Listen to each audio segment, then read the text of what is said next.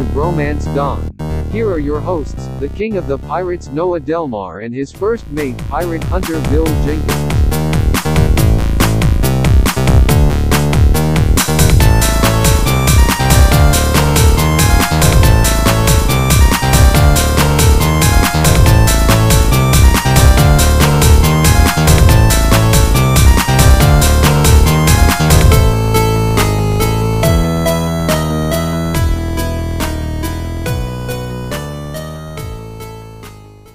Hello and welcome to the much anticipated 5th episode of the Bromance Dawn podcast.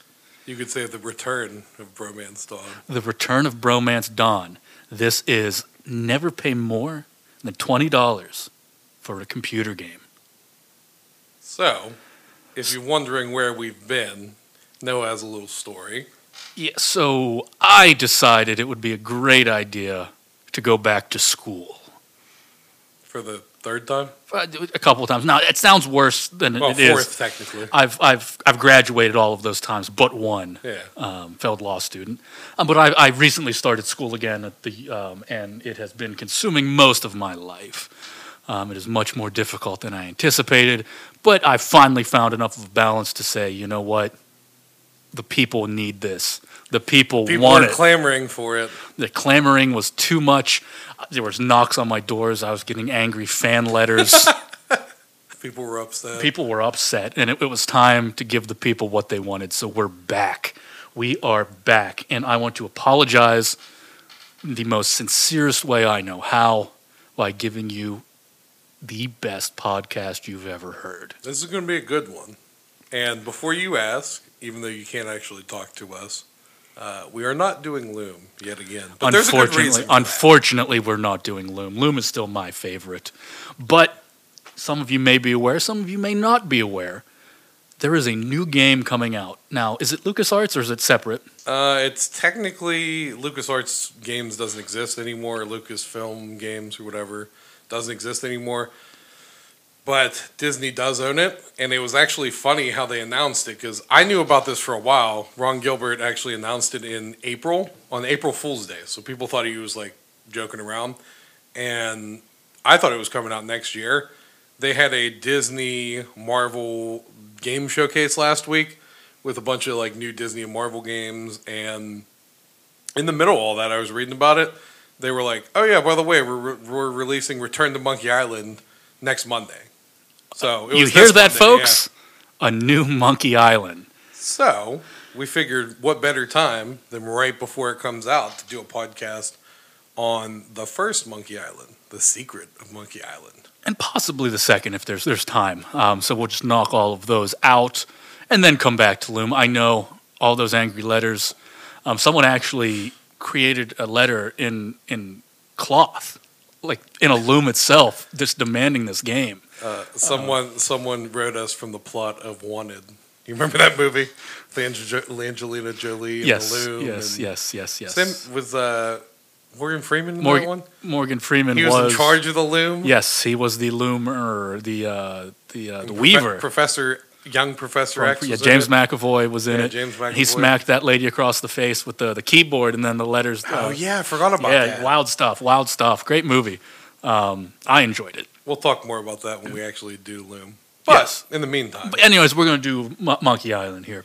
So, again, this is one that I did play. You might have recalled in a previous podcast, I had mentioned my list of DOS games where Loom was part of it. I did have the original Monkey Island.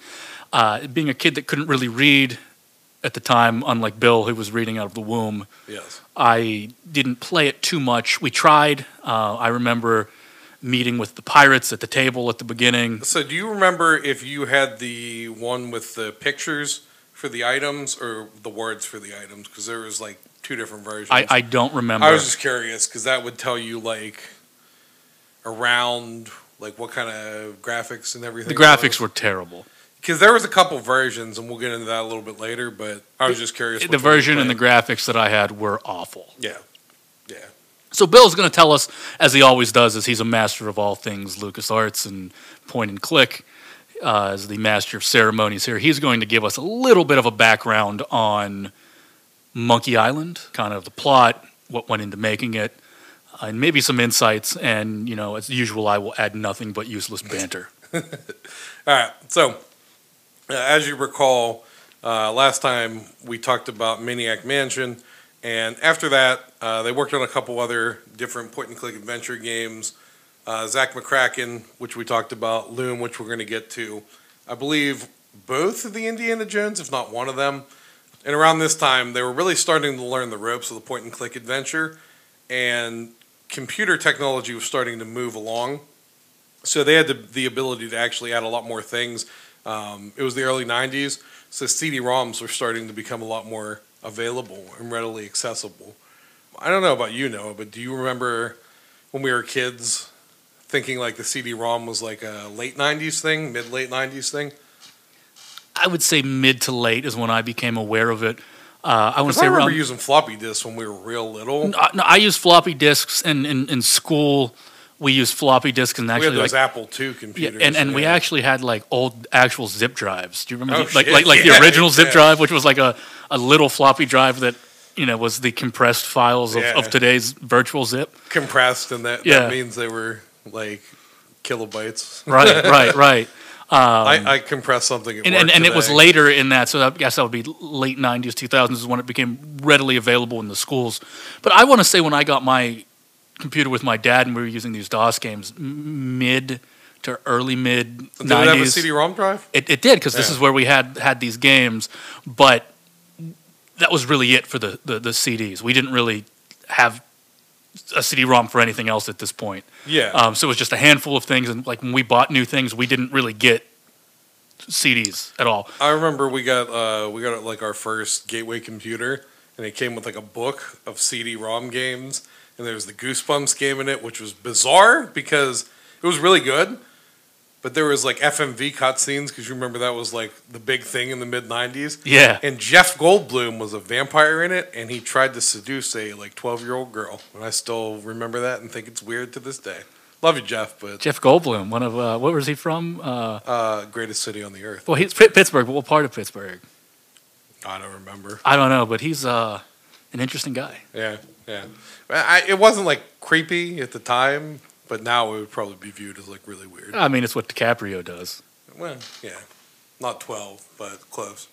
All right. So anyway, thinking about those LucasArts adventure games, they started to come up with an idea. Especially Ron Gilbert, he was really interested in doing something in a pirate-based universe.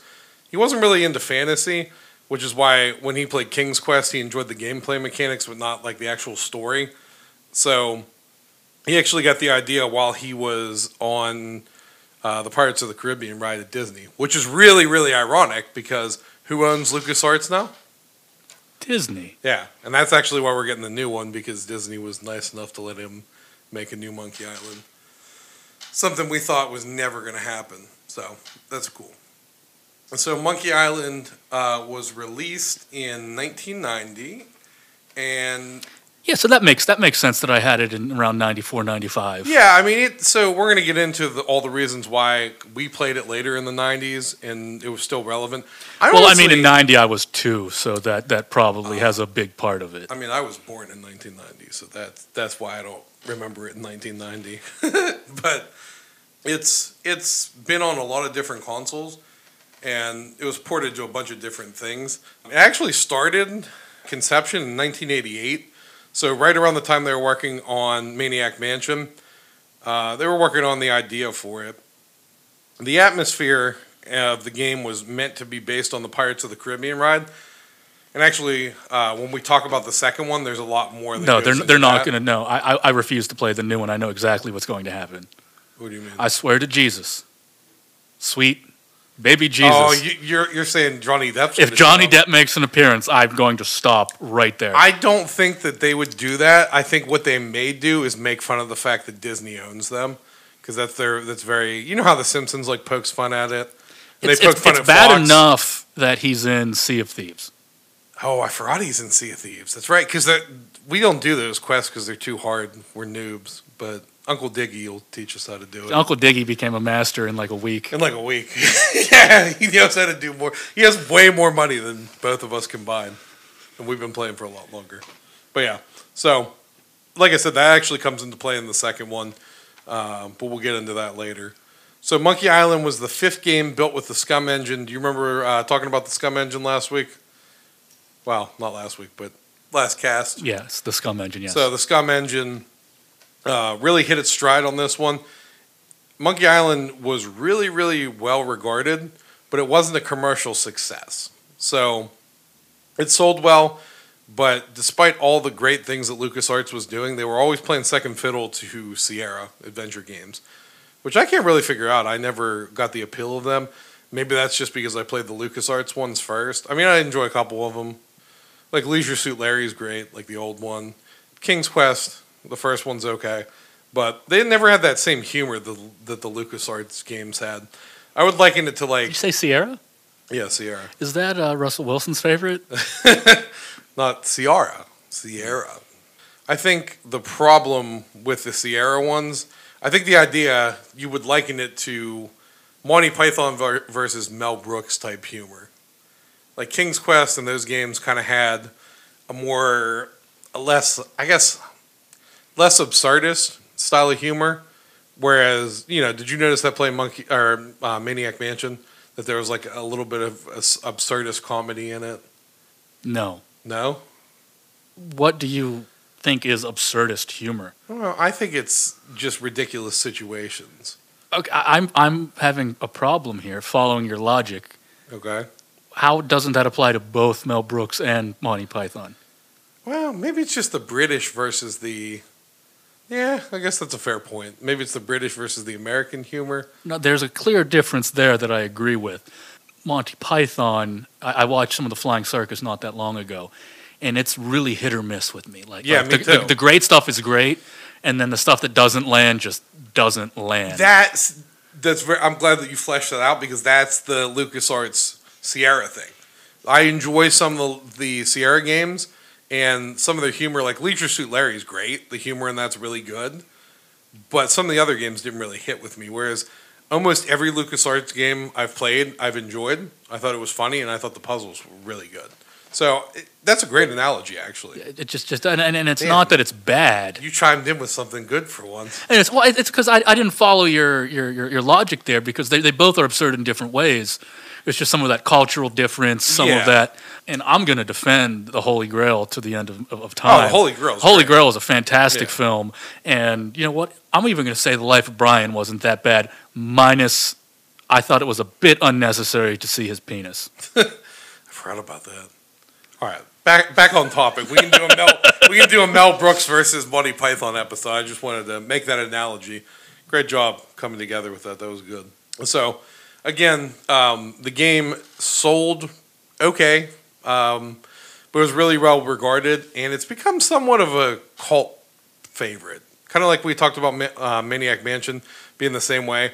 People really love Maniac Mansion. Those of you that watched our stream, we had people coming in to our Twitch stream that don't really listen to the podcast, and they were really passionate about Maniac Mansion, which is really cool. And it also helped that we finally used tags correctly. Yeah, that's to help find things.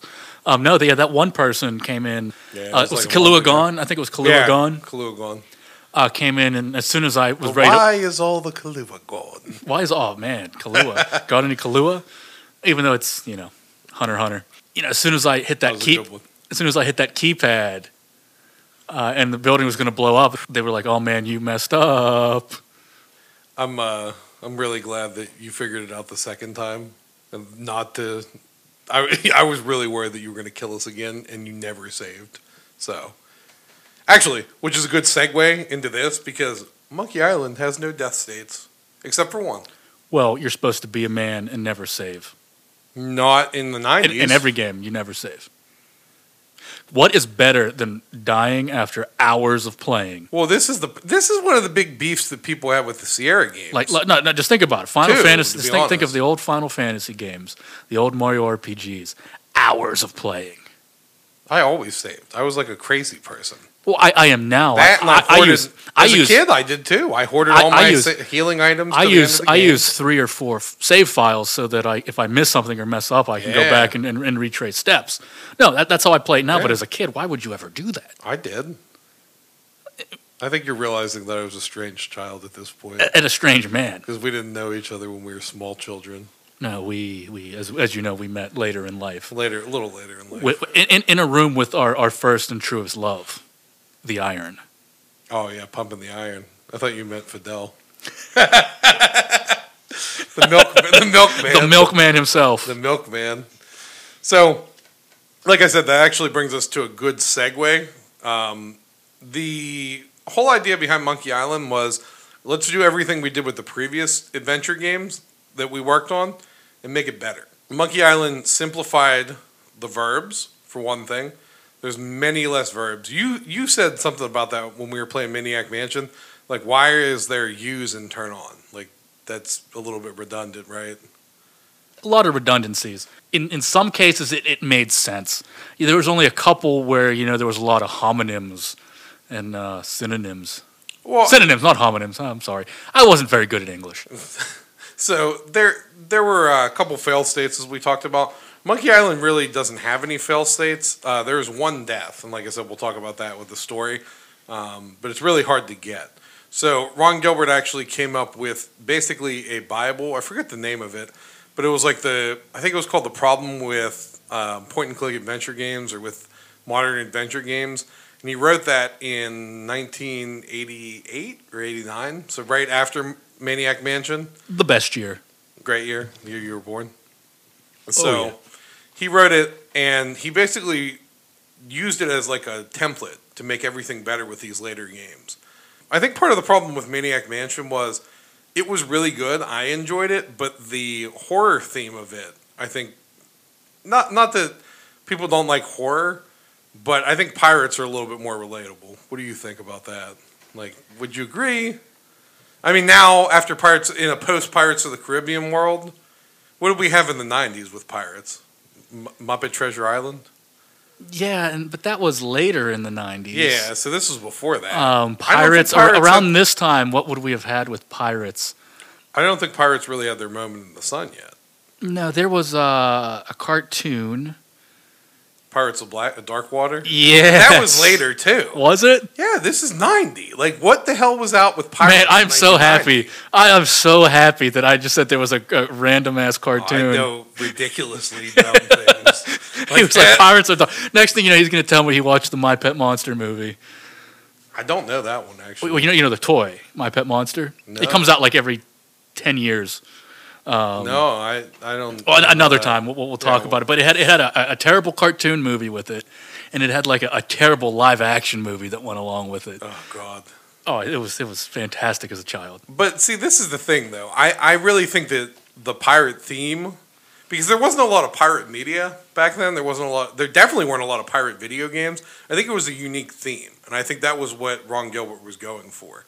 So coupled with the unique theme and the quintessential LucasArts humor that I would argue was probably perfected in these two games. Well, let's hold up here. There were pirates, and people liked pirates, and they were in Pittsburgh because this was slightly before. Oh, this is when we had Barry Bonds. These are the good times. This was right before the 20-year drought. 20? Before we made it back to the playoffs. Oh yeah, that was we were after we got rid of Bonds that year. Oh yeah. But I'm saying like the next time we made the playoffs was like 20 years. We were later. in our 20s. Yeah, So yeah, you're like right, 91, you're right. 90. Yeah, it was our 20s. I just consider it a drought since I've been born. Pretty darn close. Pretty darn close. So anyway, back to the topic at hand. They kind of improved everything. We talked about Tim Schafer last week. Tim Schafer worked on Psychonauts, Brutal Legend, Grim Fandango. A lot of those later LucasArts games, this is when he really came into the fold and started helping. So I think having that team together of all the guys that worked on Maniac Mansion, in addition to Schafer, and him having a larger role, helped to shape the puzzle design and the humor. Plus, it's like anything. The more you do something, the better you get at it. And this was, I think, the 5th overall. I want to say Ron Gilbert and those guys worked on most of them, if not all of them. I know the guy that did Loom was a little bit. He wasn't related to that team, but they helped with it. Was he a little bit loony? That was a bad one. Zach McCracken was made by one of the guys on the team too. I don't remember if it was Winnick or not, but again, they kind of learned from each other, and they were able to make the game a lot better. And for that reason, we got a much better structured game. And so, do you remember how the game starts? I don't. My memories are you're in some slummy town, and then you eventually go talk to like the kings of the pirates. Well, so it actually starts, and there's an overlook. So number one, we talked about the awesome intro track for Maniac Mansion, and when we played the original version, it just sounded like noise, but it was still a good song.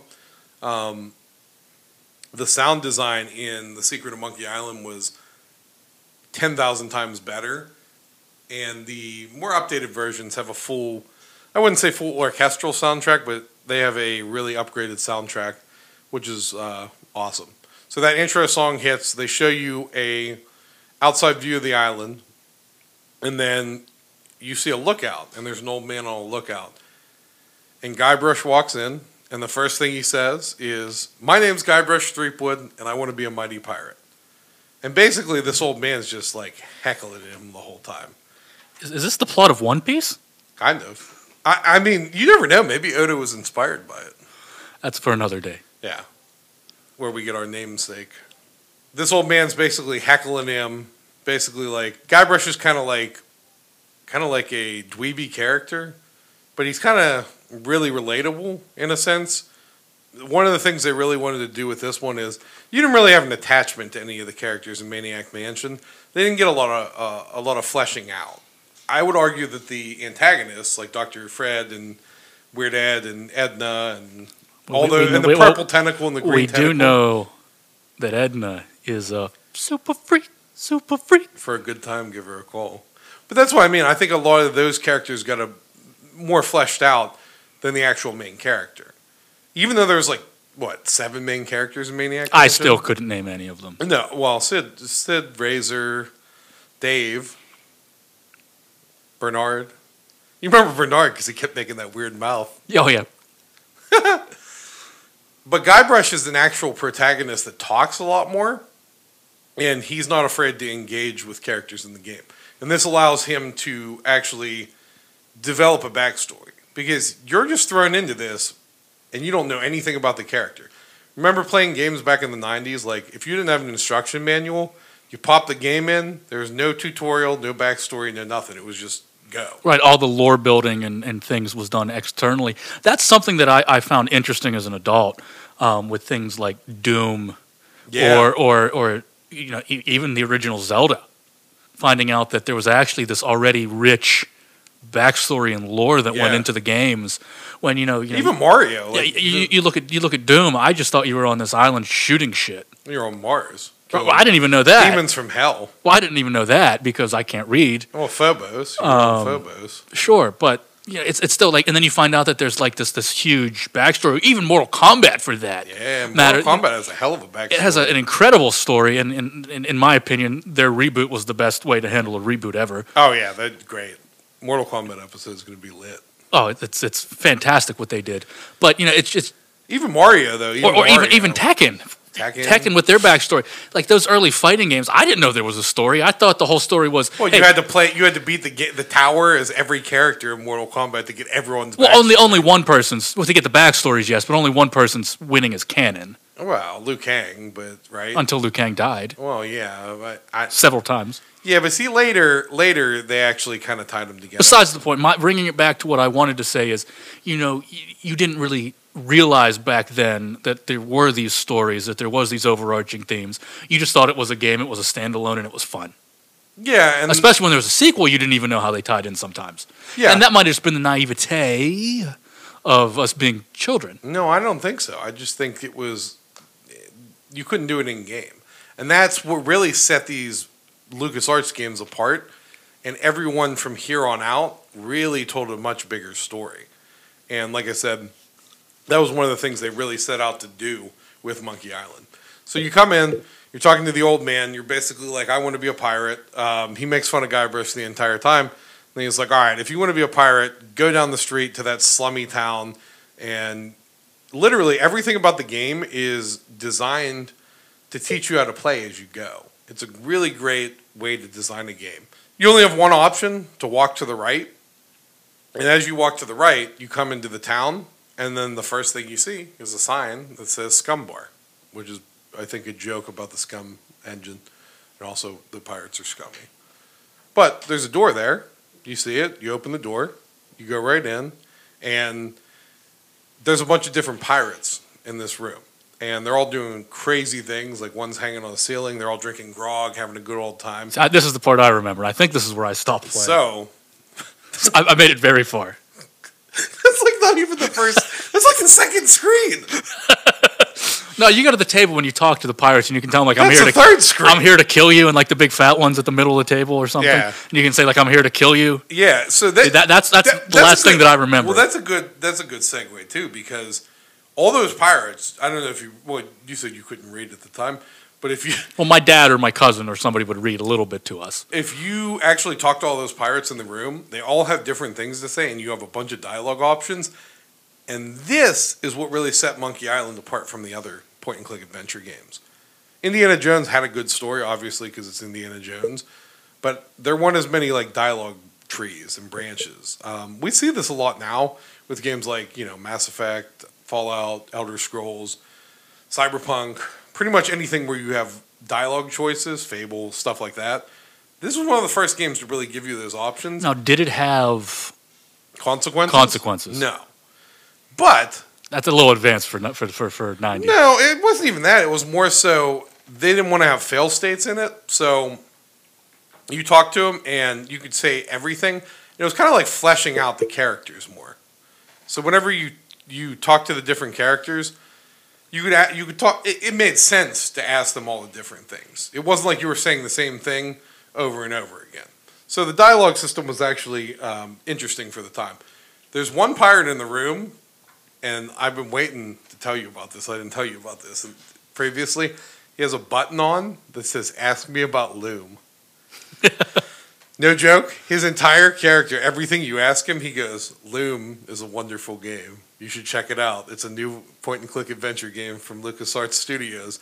You can order it from LucasArts, and he gives you like the P.O. box address and everything, I think. Is it really pushing Loom, huh? Yeah, but that's the type of humor that I love about the game, because it's so meta, and no one was doing that at the time. Is it humor or is it pushing a product? I mean, it's pushing a product, but it's the fact that like they're doing it in a humorous tone, I would say. Because it's so blatant that they're not actually pushing it. I don't know. There's a lot of weird meta stuff in Monkey Island like that.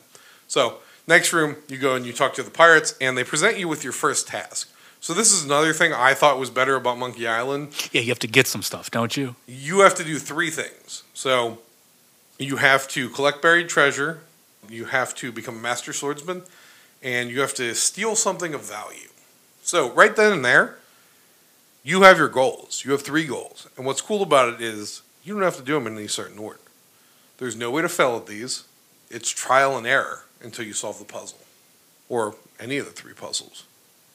What do you think about that? Compared to Maniac Mansion. Like, did you feel more...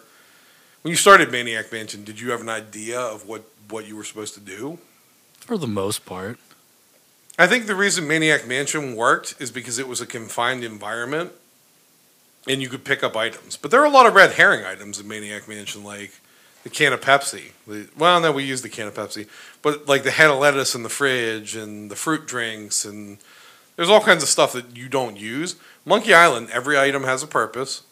And when you pick an item up, it won't let you not use an item, or it won't let you use an item or mess an item up. We ran into that in Maniac Mansion. The first time we played, you messed up the envelope. And then what'd you do the second time? Something we couldn't mail the demo the second time either. Something with the box or the stamp. I didn't take the stamps or something. I thought that was the first time. No, the first time I didn't. I ruined the envelope. I didn't ruin it the second time. I think I didn't have the stamps on the box. Oh, we forgot to take the stamps off the box. Yeah, that's what it was. But we did win. We won. We got the Meteor Police. The Meteor Police actually worked. Yeah. Yeah. Monkey Island doesn't have anything like that. That's what's kind of cool about it. There's 3 different challenges. You can undertake them in any order you really want. there's a lot of exploration, but the island's kind of confined. It gives you the illusion that it's actually bigger than it is. After leaving the bar, you walk to the right more, and there's a town. And when you leave the town, there is a zoom out, and there's a whole map. But you can only go to certain places on this map that are highlighted. And there's a lot of ridiculous stuff that goes on during that first portion of the game. One of the earliest quests or puzzles I can think of is you have to get a pot from the kitchen. You have to get stewed meat, and you have to, I'm trying to remember what else. Oh, to get in the kitchen, you have to wait till the cook brings grog out to the pirates and sneak in the kitchen. So, first puzzle of the game, figure out how to get in this room. And it's not like a super hard puzzle, but it's a good way to get your feet wet with the idea of solving these puzzles. And then, when you go in that room, there is a bird in the back porch, and he is eating a fish. We're not even going to have to play the game, folks. Well, I love Monkey Island, so I know. We're not even going to have to play the game. We just walked you through it. I'm walking you through the beginning to prove a point. So, the bird, if you try to pick up the fish, he will attack you because the bird wants to eat the fish. So you have to walk on a board, bounce the bird up in the air, and he'll fly away. And you have a set amount of time to pick up the fish. But there's no failure if you mess it up, if you can't do it fast enough, which definitely when you're not using a mouse was easy to do. Controlling it with a keyboard or controller was terrible. So you learn that, you pick that up. There's a lot of colorful characters. Everywhere you go in the game, you talk to people. So there's a group of pirates that you see when you go into the town, and they are called not pirates. Their name is Men of Low Moral Fiber. And they give you a pamphlet. That's how my mom describes us. Yeah, pretty much. Every time we get together. You men of low moral fiber. Of low moral fiber. So. I don't know what she's talking about. I eat fiber every day. You're really regular. You eat that Jamie Lee Curtis yogurt. Activia. So you talk to all the different characters, and they all have. It kind of reminds me of. Maybe this is why I like it so much, but like Earthbound. Playing Earthbound, you can talk to all these different characters, and they all have something unique to say. And a lot of their humor is really weird and like absurd and kind of goofy. Monkey Island's the same way. There's no character you talk to in the game, and they're boring. You meet a voodoo priestess, and you get a rubber chicken from her, and then you kind of talk to her, figure out what's going on. You hear about the ghost pirate, LeChuck, the man. LeChucky Fidel. So the first time you hear about LeChuck, they actually go to a cutscene, which is on his ghost pirate ship.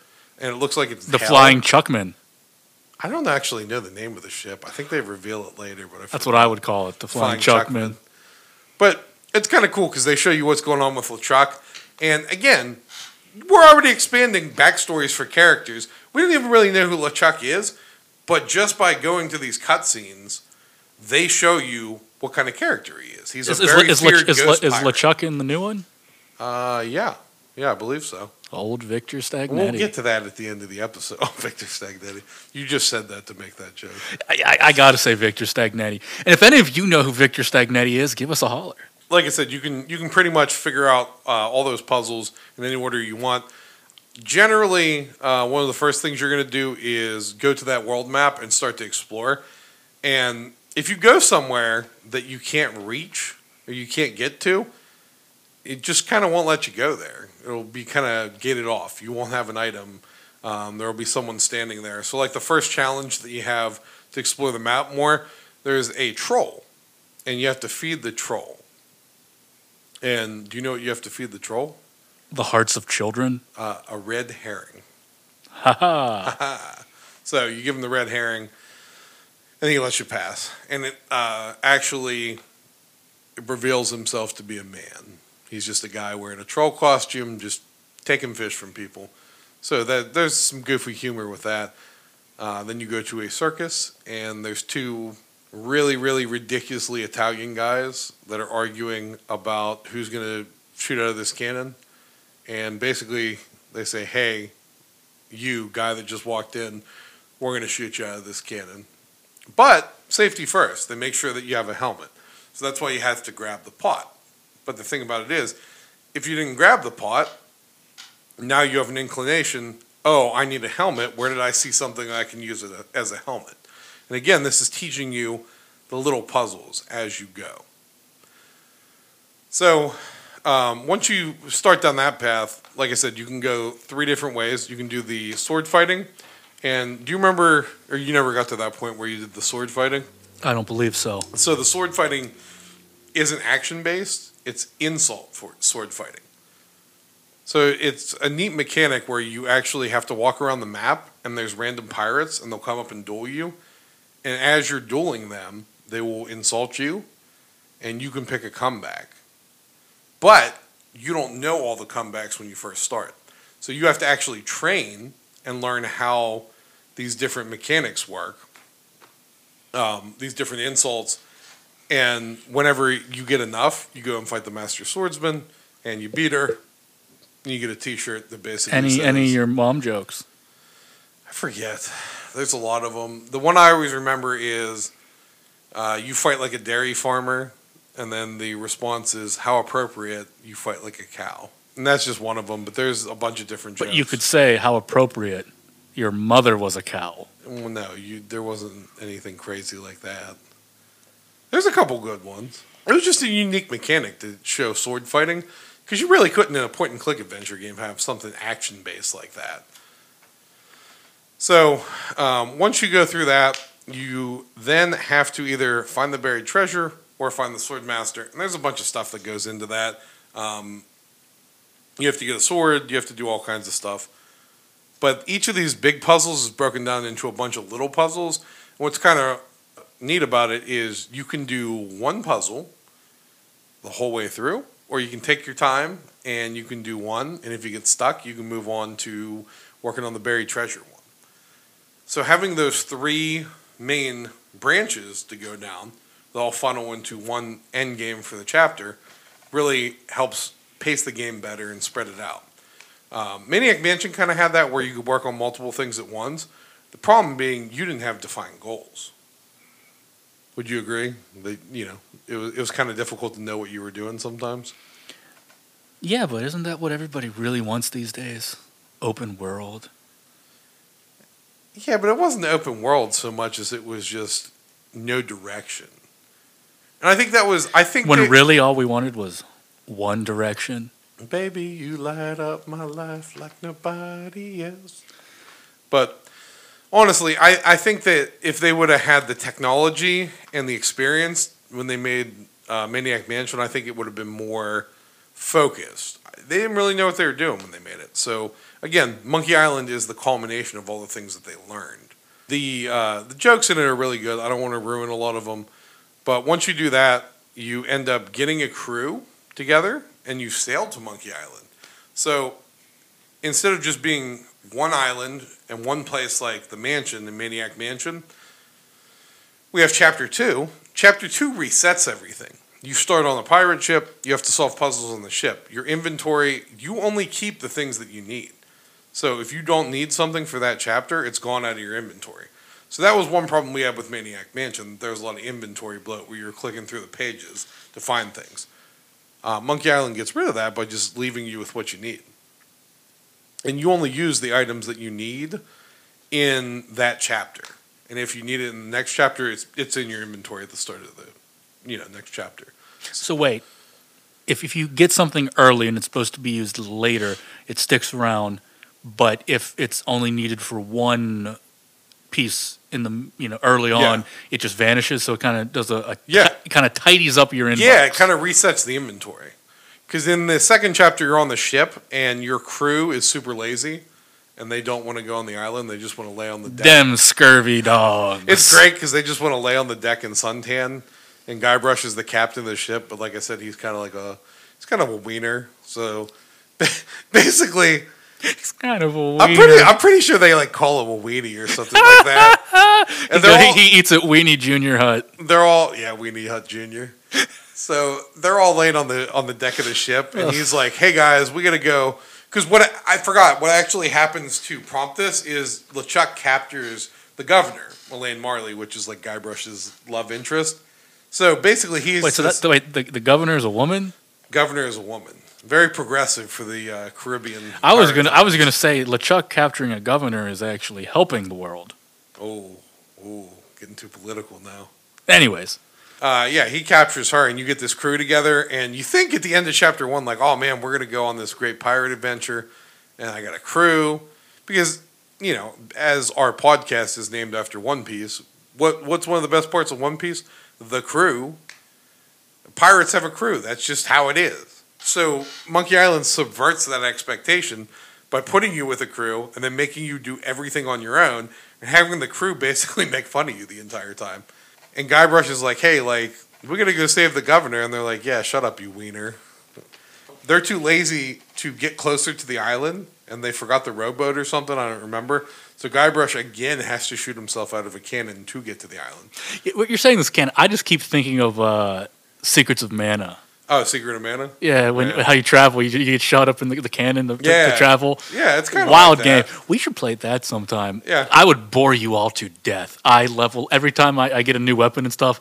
I level the weapon up with everybody. So I mean, it's just hours of grinding because Not the bump weapon. and grind kind. Yeah, not Not the fun kind. not. Wait, I was gonna say not the R. Kelly kind, but definitely, I definitely not the. I R. held my tongue on Definitely that one. not the R. Kelly kind. But that would be a boring one to watch because I really grinded out, and the leveling system in that was not the best. So what's neat about chapter 2 is it takes place all on the ship, and the puzzles are self-contained to the ship.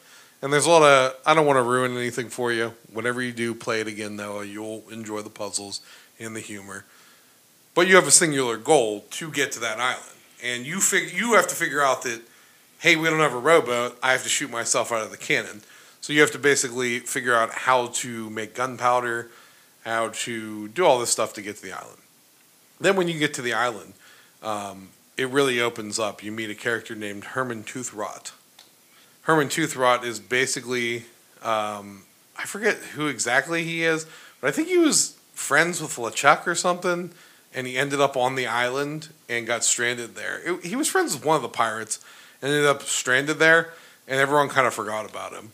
And he's been there. He's like a real old man. He's been there for a very long time, just living on the island with the monkeys. Because obviously it's called Monkey Island, so there's a bunch of monkeys. Also, there's a group of friendly cannibals. And are they protecting like these super secret crystals that fire high-powered lasers? No, it's nothing that intense. It's literally they're just goofy cannibals, and I always thought they have like masks on, and the graphics in the old one made it look like they had fruits on their head. So I thought one had like a lemon head. But basically, if you run into them, you learn a lesson that you can't talk to them, or they're going to put you in a cage and try to eat you. Was Ernie Hudson part of it? Ernie Hudson. I don't know, but he was in Congo. So Remember, you can also see him at Steel City Comic Con every time. He's like there every single time. I swear to God, he's at every Steel City Con. man, isn't William Zebka coming this time? Yeah, it's like the whole cast of Cobra Kai this time. We have to go. Just for Zebka. Yeah, just for Zabka, yeah. I think Kreese is going to be there too. I don't know how he's still alive. But. Oh, I don't either. He was terrible on Dancing with the Stars. My mom made me watch it, and he couldn't even move. Which, I mean, I'm not surprised. Also, he showed up. He showed up on AEW. He came out with Britt Baker, great Pittsburgher as well. Kreese? Yeah, Kreese was on there with Britt. I like the picture. She had a Cobra Kai jacket. Oh, on. I saw at the Cobra Kai preview or something. She was with Zebka. That's why, though, because she did that promo with Kreese for I think it was last season. Whatever. Anyways, monkeys. So you're on the island. Monkeys and cannibals. Yeah, so you get kidnapped by these cannibals, and all I can think of is it progression if a cannibal uses a fork? I wonder if that's where Craig got the name for that song. You end up in this cell. You learn that you can escape, and it's kind of goofy because every time you escape, the cannibals don't kill you and eat you. They just basically go, hey, how'd you get out of that cell? We're going to put you back in the same cell. And, you just keep doing that over and over again. Very reminiscent of the basement. Yeah. Oh, yeah, that's right. Because they kept throwing us in the basement. And all you had to do was push that tile or unlock the door once you got the key. So, similar. What's kind of interesting about this part of the game is it really opens up. There's a lot of different paths you can go down. And you can do a lot of different things. The main goal is to get into a giant monkey head that takes you underground. And remember how we were talking about LeChuck's ship being in hell? Yes. Takes you right to the ghost land in hell. I don't know if it's hell, but this is like a river of blood or lava or something. And you have to sneak onto the LeChuck ship and do all kinds of crazy stuff. There's a severed head that you get, and he navigates, and you have to navigate through these caves by looking at where his eyes look. Okay, God of War, for stealing that idea. See? I guarantee someone on that team played this game. But it's cool because you use the item and it shows like a zoomed in picture and he's just like a head and he basically like looks to the left and you know, oh, I have to go left. But sometimes he's an asshole. So then Guybrush turns. And he leads you the wrong way. Then Guybrush turns into the snowman. And then you talk to him. We're not going to appreciate the Al Snow joke. I just, who wants head? I just got it. So in the end, you get to the ghost ship, and you can't sneak on because obviously, you know, they're a bunch of ghost pirates. They're going to kick your ass. So you talk to the severed head, and he has an invisibility necklace of eyeballs. You put it on, you sneak onto the ship, you do a bunch of stuff. Whenever you leave, you find out LeChuck has finally escaped, and he is going to marry the governor. So you go back, and the last chapter is really short. It's just basically you get back, and you have to go stop LeChuck. So you have to go to the church, you fight LeChuck a little bit, and you actually kill him by using secret voodoo root beer on it. So it's an interesting ending to the game. And if you're too slow, again, no fail state in this game. If you're too slow when you're fighting LeChuck, you don't spray him with the root beer in time. He actually punches you, like uppercuts you, to a different part of the map. And you keep doing it again and again and again. And eventually you end up at the used car lot or used ship lot, Stan's used ship lot, and there's a pop machine there, or soda machine, however you want to say it. Pop is the right way. But you end up there and you get more root beer, and you can kill him using that. And then the game ends. So pretty much throughout the game, you meet a lot of interesting characters. We talked about some of them. Some extra ones I wanted to mention. Stan, the used ship salesman. He is basically like a used car salesman, and you have to haggle with him to get your ship. And he's always trying to upcharge you, upgrade you. But you have a set amount of money. There's like a plot where you get a loan from a shopkeep, and you only have a set amount of money, so you can only buy the crappiest ship, basically. But Stan still tries to upsell you the entire time. There's a lot of good dialogue with him. Stan the Man Savern. Stan the Man. Stan Savern. Oh, man. Legend. So, Stan's kind of cool. Otis is cool. All the pirate crew. The pirate sword trainer that you meet, the sword master, the shop owner. The characters in the game are really good. Elaine Marley, the governor. One character that I forgot to mention was the governor, or not the governor, the sheriff. So the sheriff is just like a bald guy with a goatee. So basically any 90s wrestler. He doesn't like Guybrush from the beginning, and you don't really know why. You don't really know why he doesn't like Guybrush. Later down the line, you figure out why. So if you could take a guess on that, I don't want to spoil it. Is he your daddy? No, but I don't want to spoil it. But he basically shows up at different times. There's a part where you go into the governor's mansion to steal an idol, a statue, and there's a huge fight scene between Guybrush and the governor. But what happens is he throws you through a painting in the wall, and you hear a bunch of noises and bangs and crashes and descriptions of ridiculous things that are going on. But it's all taking place in the room behind you, so you don't see any of it. And they basically fight for like a couple minutes, and then he throws Guybrush through another painting back into the room. And he's like, wow, that fight was crazy. So there's a lot of crazy humor like that. You remember earlier I was talking about how you can die? There's one way that you can die in this game. Only one. Don't tell me I'm going to try to die. No, you can. It's actually an achievement in the newer versions, but right after the governor's kidnapped, or the sheriff puts you underwater. And Guybrush earlier in the game tells you he can hold his breath for 10 minutes. You stay underwater for longer than 10 minutes. So you stay underwater for 10 minutes, and he actually drowns. He turns green, and he just like floats there. It's kind of disturbing. But it's a super easy puzzle. Who the shit is he? So who does he think he is? David Blaine? Yeah, basically. So Next thing you know, he's going to say, I could stay in a block of ice for 3 days. So the most ridiculous part about this puzzle, so the governor's kidnapped, the sheriff puts you under the water, and it's literally under Wait, wasn't the governor a character in Walking Dead? Yeah, it's not that governor. It's Governor Morley. Do I have to be more No, specific? I'm just saying I'm getting all kinds of... You're correct. You're correct. Michonne wasn't in this. Although there is a pirate that kind of looks like Michonne in the second one. Anyway, so he puts you under the deck where you start the game, and you're tied to the idol.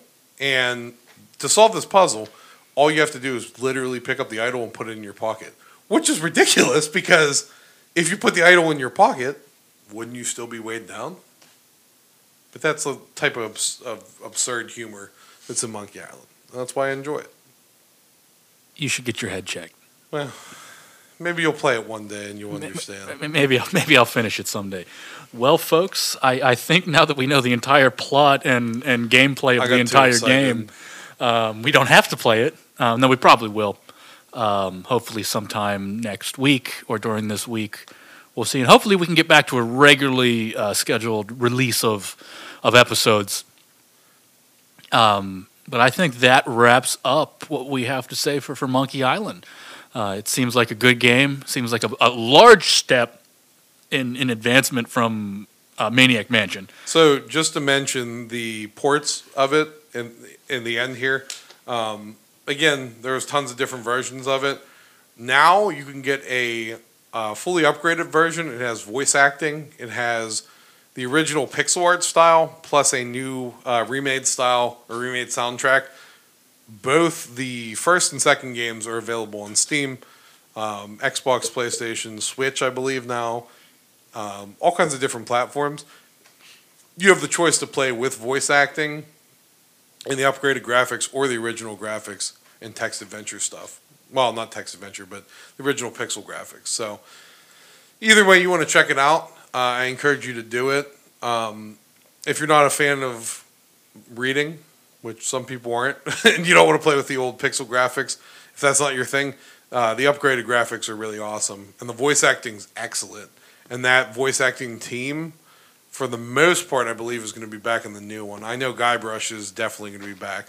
That guy's been playing Guybrush since, I think, the third Monkey Island, and he continued when they did the remakes. So, Monkey Island is a great game. It has an outstanding legacy. Again, it's a cult classic. Definitely something you should check out, Noah. Never. Anyways.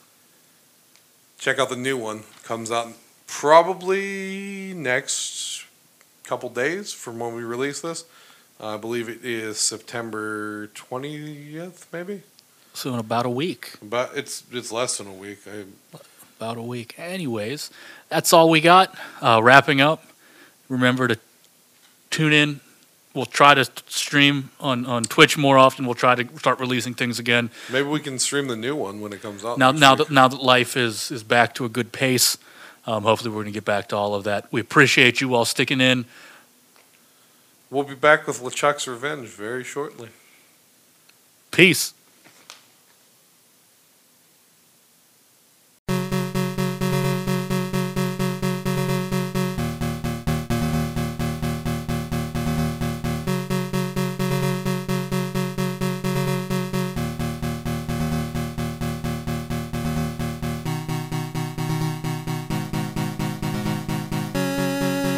Thanks for listening to this week's episode of Bromance Gone. Be sure to follow us anywhere that you get your podcasts. Check us out at Bromance Gone PD on Twitter and Instagram for updates on Twitch streams and episode previews. For business inquiries and questions, email us at bromancedonpd@gmail.com. The entrance music track is The Chonker by Defini and the ending track is End Credits, Loop by Visager. See you next week. Set sails for new adventures.